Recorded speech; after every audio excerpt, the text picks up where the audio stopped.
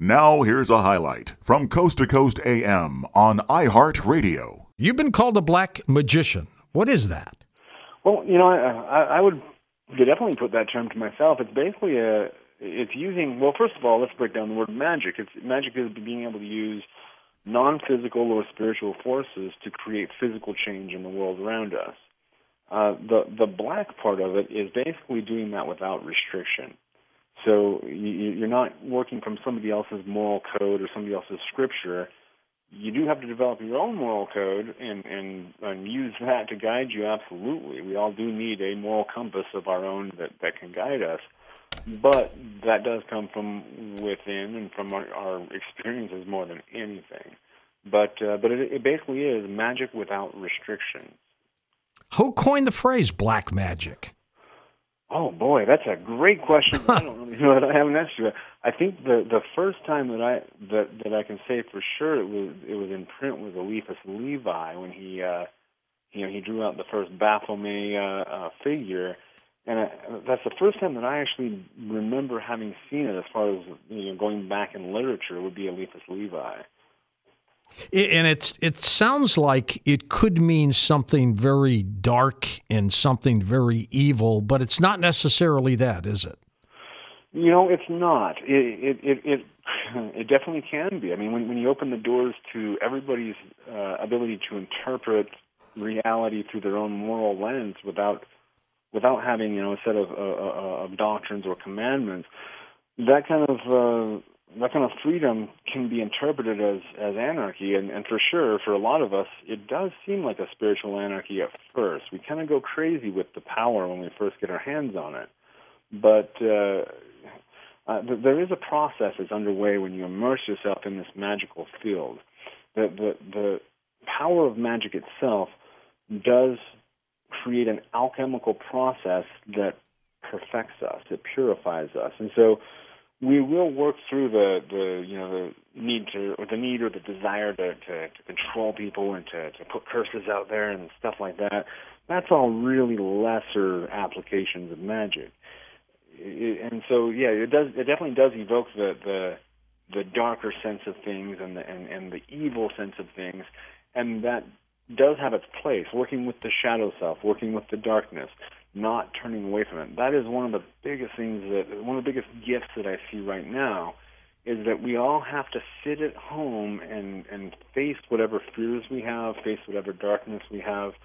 We're not able to run from it anymore. And that is the essence of black magic, is that there is darkness within and outside of us, and if we ignore it, it can devour us. If we embrace it and find a way to make friends with it, then it becomes our most powerful ally. Did Aleister Crowley practice black magic? He did. He would say he didn't, but he most absolutely did. He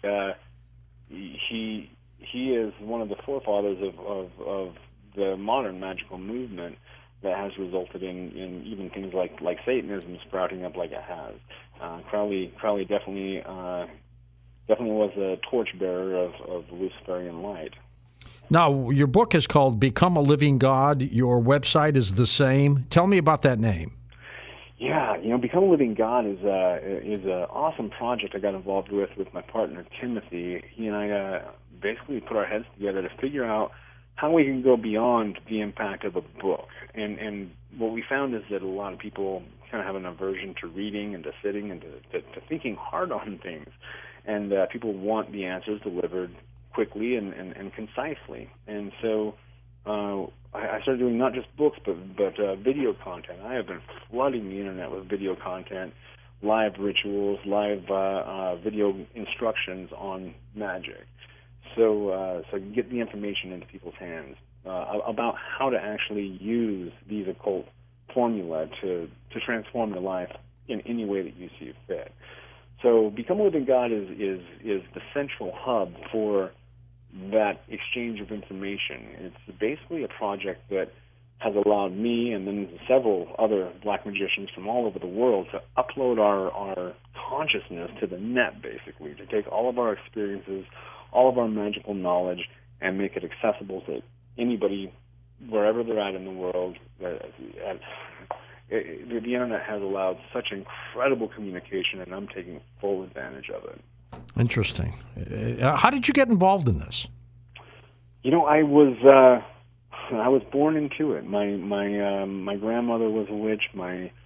As far back as you can go in my lineage, I have what you call witch blood in me, and it drew me to this. Now, I was given up for adoption shortly after my birth, and so I didn't know about that blood connection until much, much later. But I was always drawn to it. I was raised in a good Christian home, but I was drawn to invocations and summoning spirits and all of this that seemed to come out of nowhere until I, in my late 20s, met my birth mother, and she wasn't surprised at all by the fact that I had picked up on the family bloodline. So I was really born into it, and I'll even go a step further than that. When I was born into this world, I already had knowledge from what I believe to be previous incarnations. So when I started learning occult secrets, they weren't secret to me. It wasn't learning. It was remembering.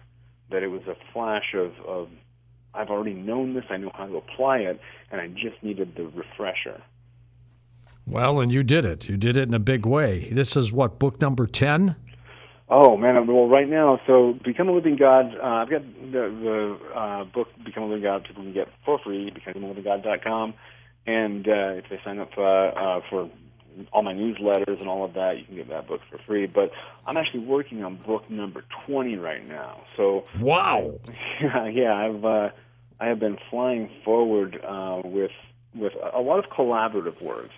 One of the things that I see that's going to be changing in the near future, that's already changing, is we're moving away from the competitive model to a collaborative model. And so instead of just writing books by myself and competing with other authors, I've been really keen on working with other authors to create collaborative works, like compendiums that we'll put out, spell books that we'll put out together. So that has allowed me to put together these books that aren't just my creation, but are divided among the many people that come in to Become a Living God and release their works through that. When you practice magic, do you toss out curses on people and spells and things like that? Oh, so at this point, I really try not to. I mean, I really do see. I will say I have thrown curses on people, and they are effective. They're terrifyingly effective. So I respect the power of a curse in the same way I respect a firearm, and so I'm not going to just go shooting randomly at anybody that I see. So I've got to be in a situation where it is absolutely required for my survival at this point. That's not necessarily the point that a lot of black magicians are at, but I do believe that magic itself will lead people to the understanding of their responsibility of this power. Because there is, with great power comes great responsibility, and this is, in my opinion, the greatest power that a person can hold. Have you ever cast a spell on somebody, Eric, and something happened to them?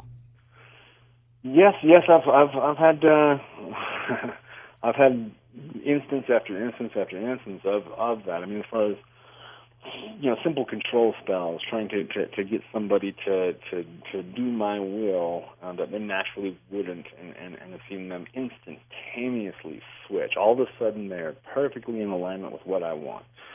I've also seen some pretty, once again, terrifying things happen where, in playing with this as a teenager, especially, I guess I just didn't.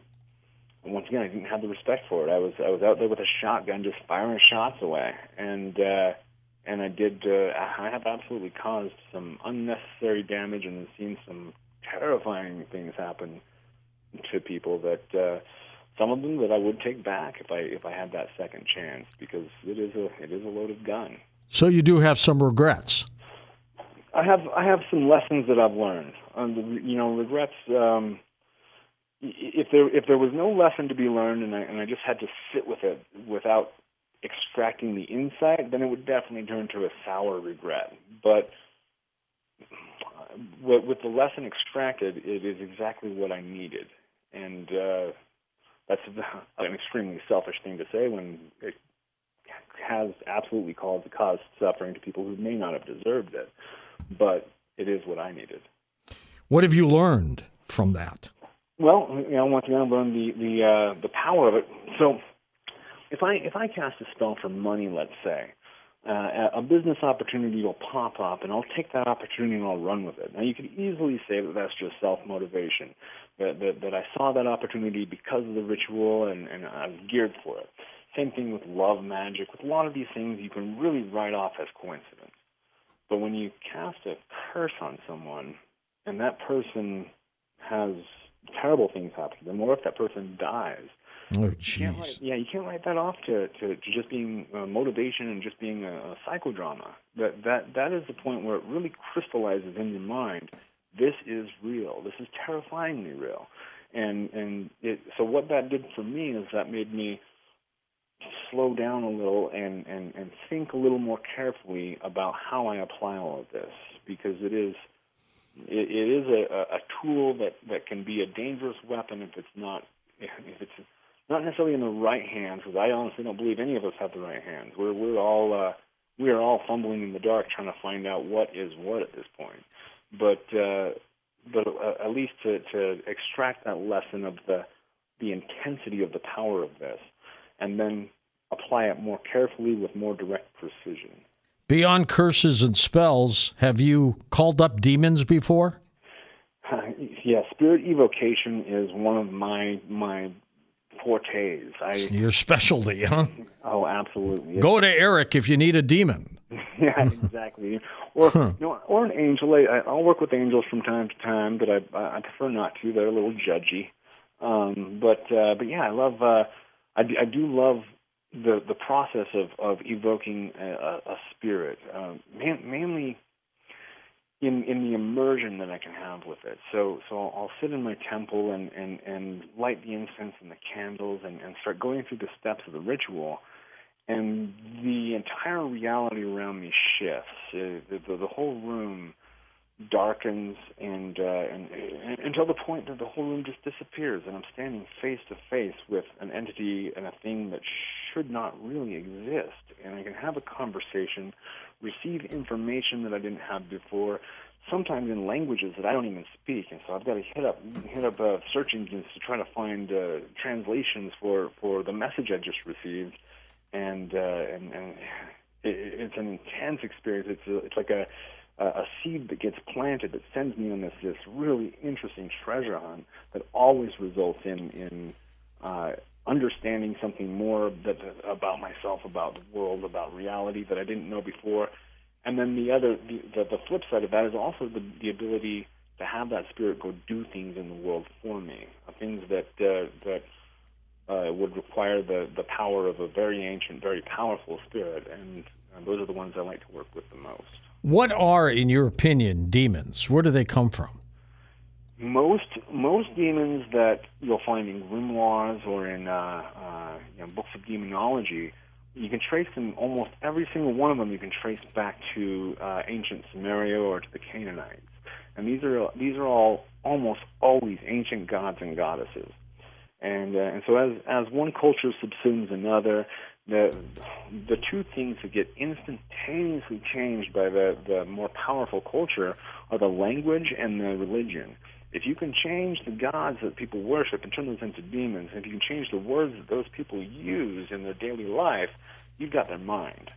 And so that is a powerful weapon that's been used for as far back as we can see through civilization. So most of these demons actually are ancient gods, most of them being much more ancient than the gods that are worshipped in the Abrahamic religion. Are they evil? I mean, the name demon seems evil. Yeah, well, the name daimon from Greek it basically just meant spirit or power or genius.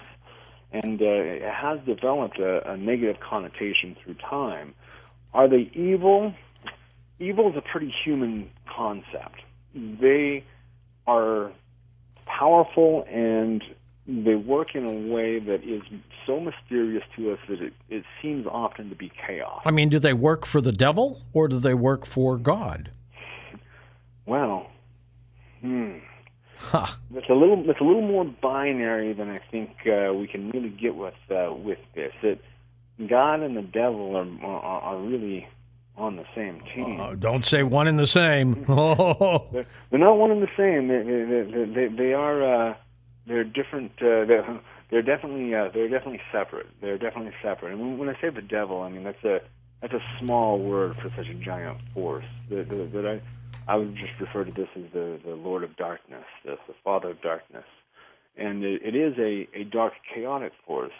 Now, when I say dark and chaotic, it doesn't necessarily mean evil, nor does that mean malevolent to humans, but that it is the force of change. That it injects the chaotic force that is then counterbalanced by the light force that create the yin and yang that really create everything and keep everything sustained. So that Lord of Darkness is a necessary part of the whole. We can actually see this if we look back to Persian magic, to Zoroastrianism, where it was understood that Ahura Mazda, the god of light and creation, was the exact equal opposite of Angra Mainyu, or the Lord of Darkness.